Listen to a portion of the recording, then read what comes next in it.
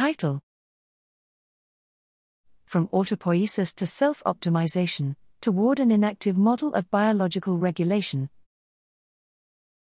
Abstract: The theory of autopoiesis has been influential in many areas of theoretical biology, especially in the fields of artificial life and origins of life. However, it has not managed to productively connect with mainstream biology, partly for theoretical reasons, but arguably mainly because deriving specific working hypotheses has been challenging. The theory has recently undergone significant conceptual development in the enactive approach to life and mind.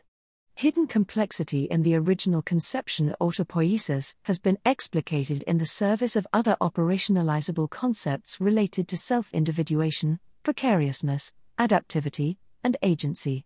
Here we advance these developments by highlighting the interplay of these concepts with considerations from thermodynamics, reversibility, irreversibility, and path dependence.